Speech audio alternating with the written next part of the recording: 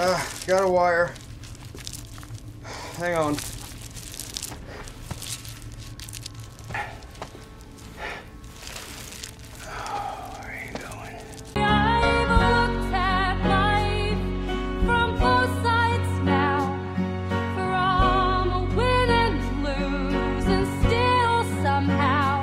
Coming up, our June Tawny Frogmouth Film and Food bonus episode.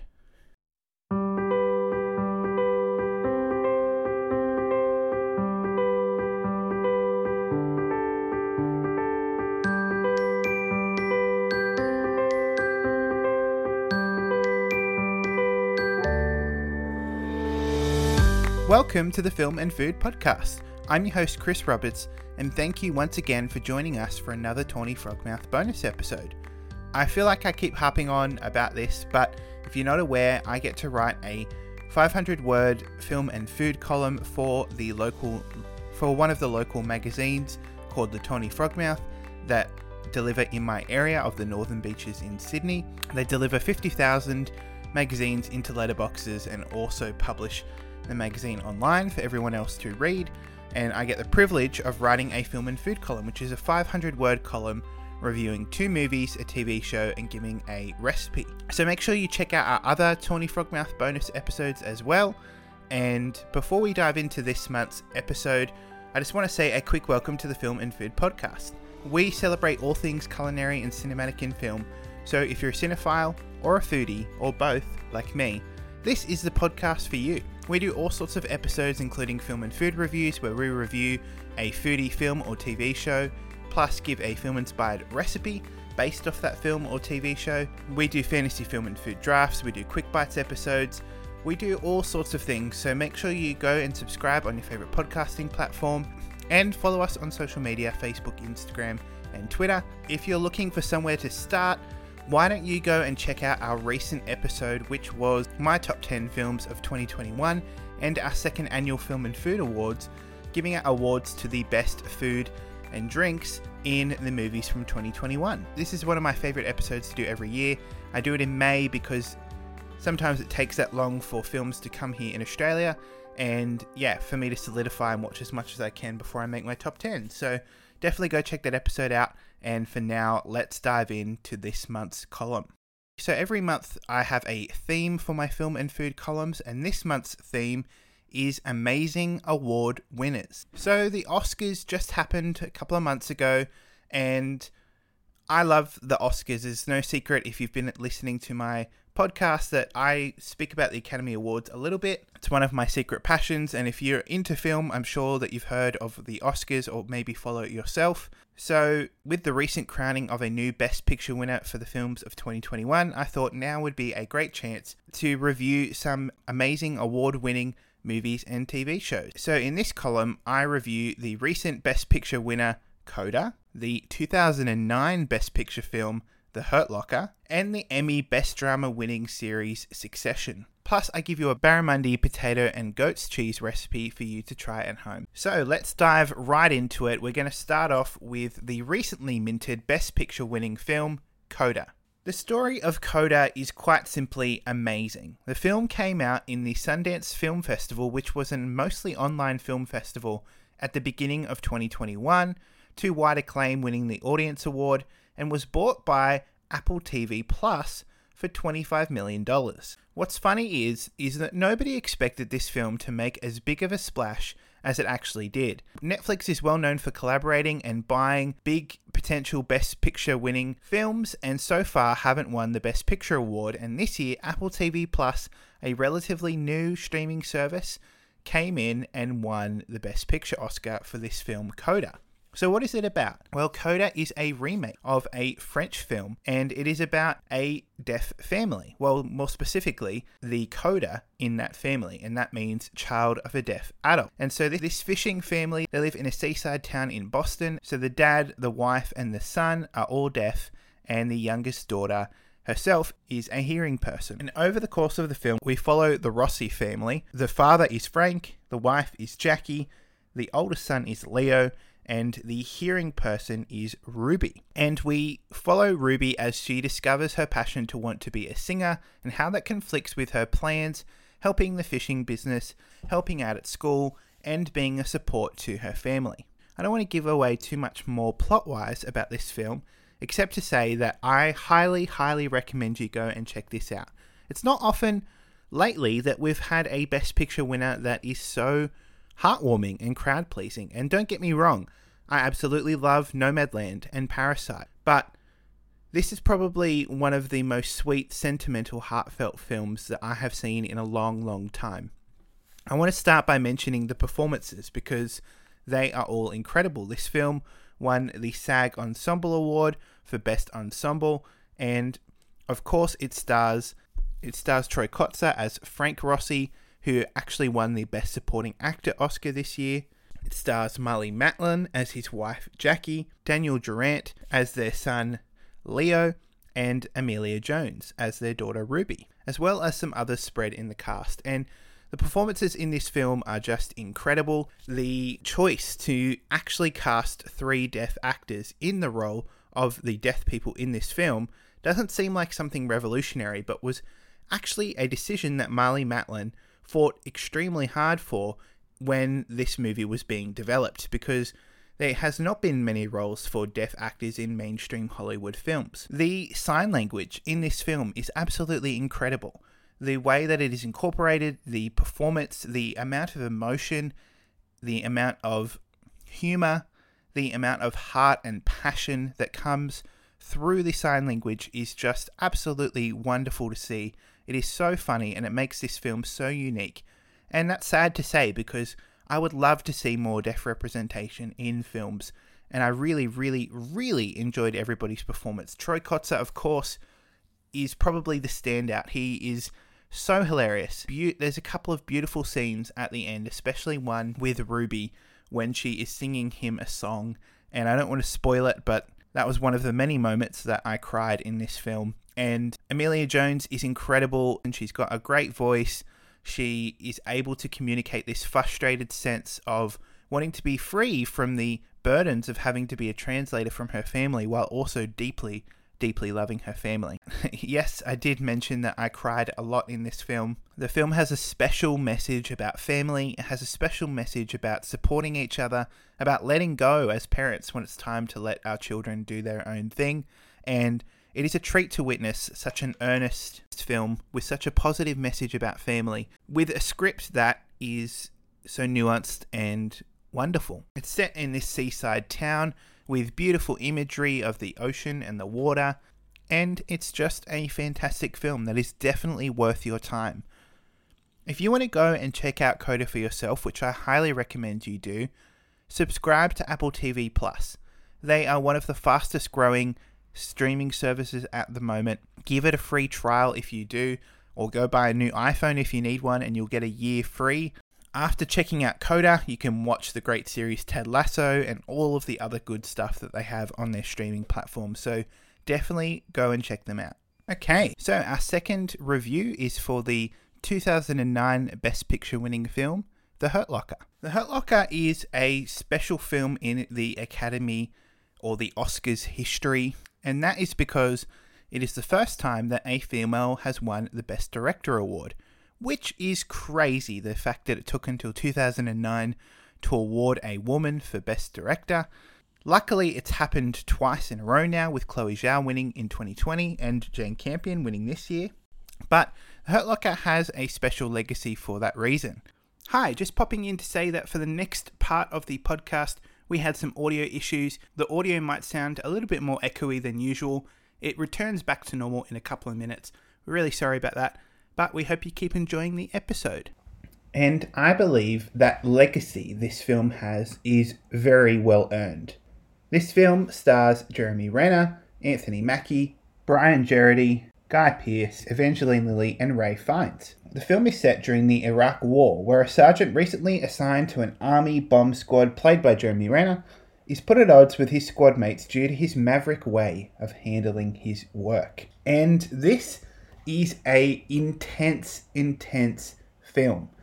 This film grabs you by the throat at the very, very beginning with a very intense and iconic opening scene and never lets you up throughout the whole film. I was on the edge of my seat watching situation after situation, full of anxiety, nervous and stressed, wondering what was going to happen to this army bomb squad in Iraq. The film is very harrowing. It is very intense. It is very, very good though. Something you'll notice at the beginning of the film is its unique way of being shot and also being edited with this kind of quick cut editing style and this shaky cam footage. I've seen others describe it as quite amateurish.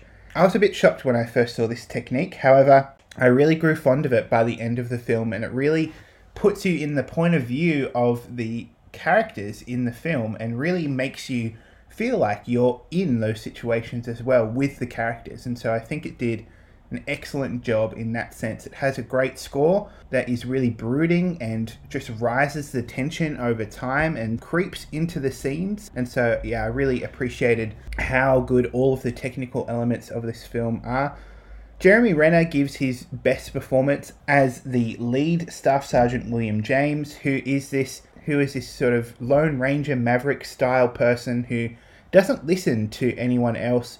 He takes insane risks, and over the course of the film, you start to realize what he really believes in and loves. We find out all of these things about his personal life, and it's a great portrayal of how someone could get addicted to war and how damaging it is for the people around him when that happens. This is unlike any other war film I've seen. There's been many great war films that have come out in the 21st century, and there's been great films that have come out before then. I think of Saving Private Ryan, I think of Dunkirk, and there's probably more that I'm not thinking of right now. 1917, but this film is very personal and it feels like very contained. Of course, it doesn't really go into the sort of politics behind the Iraq War. While I wouldn't say it's pro-war, it definitely shows the nuances of what the Americans are doing over in Iraq and how they treat the Iraqi people and maybe the unethical decisions that come along with it, as well as showing the acts of bravery that these soldiers have to do and the horrors they face in the line of duty. But it mainly focuses on the characters, particularly the three people in the bomb squad, played by Jeremy Renner, Anthony Mackie and Brian Girardi. As you start to get to know these characters, you really get in their heads and you really understand where they're coming from. And I think that's what makes this film so visceral and so powerful, is that you feel connected into the story. And yeah, I was pretty blown away by this movie. It's razor tight in its storytelling, it's really well shot and directed. And if this is something you're interested in watching, it may not be for everyone, I definitely recommend you give it a go. It's quite eye-opening and powerful, and I thought it was very, very, very good. You can watch this film in Australia streaming on Amazon Prime. In other countries, you can go and check out where you can find that. So I definitely recommend you go and check this one out. It's one of the most unique Best Picture wins in that it's not necessarily a film that blew everyone away in terms of its sentimentality and the feel-good feelings that it may bring, but it is just an excellent war film. It's visceral and it's anxiety-inducing and tension-filled with great performances and amazing technical craft and brilliant direction. So I definitely recommend you go and check this one out if it sounds right for you. I know there's going to be some people who won't be interested, but I recommend you go and check out The Hurt Locker. Okay, and our final review for this bonus episode is for the Emmy Best Drama winning series, Succession. Well, this is 2 Tawnies in a row where I've had a TV series with the pilot episode directed by Adam McKay in my reviews, and it's no coincidence that I have really enjoyed both of these series. Succession started in 2018, and it's written and created by Jesse Armstrong, who also acts as Kendall Roy in the show. And the Roy family is known for controlling the biggest media and entertainment company in the world. However, their world changes when their father steps down from the company and they have to work out the plan or the order of succession. This series has an all-star cast led by Brian Cox as the father of the Roy family, Logan Roy, as well as Jesse Armstrong, as I've mentioned, Kieran Culkin as Roman Roy, Nicholas Braun as Greg Hirsch, Peter Friedman as Frank Vernon, Matthew McFadden as Tom Wambsgans, Sarah Snook as Shiv Roy, and Chaim Abbas as Marsha Roy. So this show is about the 0.5% of wealthiest people in the entire world. As you watch the pilot episode, you can't help but laugh at the ridiculously lavish lifestyle the people in the Roy family live out. But you also notice another thing, just how unhappy they are, and how eccentric and strange they are. How they're all desperate for their father Logan's attention and love, and quite seriously, how critical and demanding and powerful their father really is. It's a damning portrayal of what the 0.5% are like, but somehow with all of this eccentric behavior and all of this just pure terribleness that comes from this family, sometimes you think, wow, these are genuinely some of the worst people that I could ever imagine. You get hooked into the show. Somehow, some way, they make you care about these characters. And of course, that is a key measure of success for every TV show out there. It's kind of like watching a car crash in a way, in that, in some sense, you want to look away and you want to hate these people, but in another sense, you are morbidly curious about, and you can't help yourself, and you keep on watching. The series, of course, I mentioned, is executive produced by Adam McKay. It's created by Jesse Armstrong and has a strong creative team behind it. And it also features the music of Nicholas Britell, who won the Emmy for Best Main Music Title Design for the absolutely iconic opening theme of this show. If you've never watched Succession, I have a feeling you might have listened to this music before, because it is absolutely sensational. I highly recommend you just even go and watch the opening credits of this series on YouTube and check out Nicholas Britell's opening theme, and you will just understand why this show is so good. Nicholas Britell is one of my favourite composers, and he brings a theme here that is both melancholic and eccentric and strange, and seems to be a hopeful piece, but has these really dark undercurrents, like it is pulling you in further and further into this crazy, chaotic media family. And that's just the opening themes. He brings some amazing music into the show, and the music is a character itself. Again, I think I want to be quite light on spoilers. Obviously, the main plot of the show is there's a change in the company as the father, Logan, steps down, and all of the other siblings in the Roy family are trying to work out who is going to take control. And we get some quite hilarious moments, we get some quite disturbing moments, but it is absolutely fascinating to see how this family works, and quite eye-opening about how we consume our media when companies like this in real life actually own a whole lot of the newspapers and TV channels where we get all of our information from. This show has 3 seasons out already, and it's definitely worth your time. So if you live in Australia, subscribe to the Binge streaming service and you'll be able to watch that show to your heart's content. If you live in America, I'm pretty sure it's on HBO. And if you're in another country, make sure you go and find out where that might be in your local area and give it a go, and stick with it, because I think it is a very fascinating, very well written and very well created show with amazing performances and a very, very unique premise, and a show that I haven't really seen before in terms of its tone and the way that it flows. So definitely go and give Succession a go. Okay, let's talk about our recipe for this month's bonus episode. And this recipe is a fish recipe. So we're going off the film Coda, the inspiration of all of the fish they catch as a fishing family. And I'm bringing you a very classic recipe that we have cooked in our household for ages and ages. And that is barramundi with potatoes and goat's cheese and tomatoes. This recipe is inspired by a dish my wife ate at a local restaurant in Manly where we live called The Pantry. And when I took her on the date where we confirmed our relationship was official many years ago, she had this barramundi dish from The Pantry, and together we worked out as we got married that we could make this dish at home on our own. Basically how it works is on the bottom layer of the dish you have goat's cheese. Then you have a layer of cooked cherry tomatoes, a layer of broccolini, a layer of artichokes, then a layer of roast potatoes, then finally the piece de resistance, a beautiful cooked barramundi fillet on top. Wow, you say, that sounds quite simple. Yes, this is quite simple, but the flavors and the textures of this recipe all combine to create what is really a high quality restaurant meal in your own home, and it's extremely easy to make. All you've got to do is peel and chop those potatoes, get them roasting in the oven. Then you want to roast your broccolini and your tomatoes and your artichokes before finally you roast your fish. And you can do it all in the same tray, and then finally you can serve that on top of your plates pre-prepared with dollops of goat's cheese. We actually use a goat's cheese that has little bits of dill in it, and that is quite delicious. If you want to impress someone special, if you want to up your weeknight dinner game, this is such an easy weeknight dinner.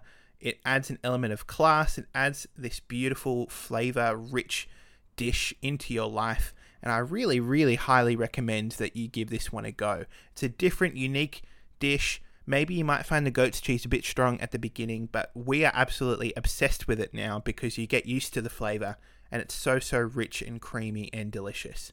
So I'm confident that this will become one of your favorite recipes as you give it a go. And so make sure you go and check out the show notes of this month's episode. Go and check our social media, find that recipe, go on our website, and let us know how you went. Take a photo, tell us what you did. We want to hear from you. Email us, tell us on social media. We really want to hear from you. So make sure you go and check out that recipe. Okay, well that about does it for another Tawny Frogmouth bonus episode. I really enjoyed watching the movies and the show, plus making this recipe is just an absolute favourite. So make sure you go and check out the whole Tawny Frogmouth June edition, plus our column. All the links will be in the show notes on social media.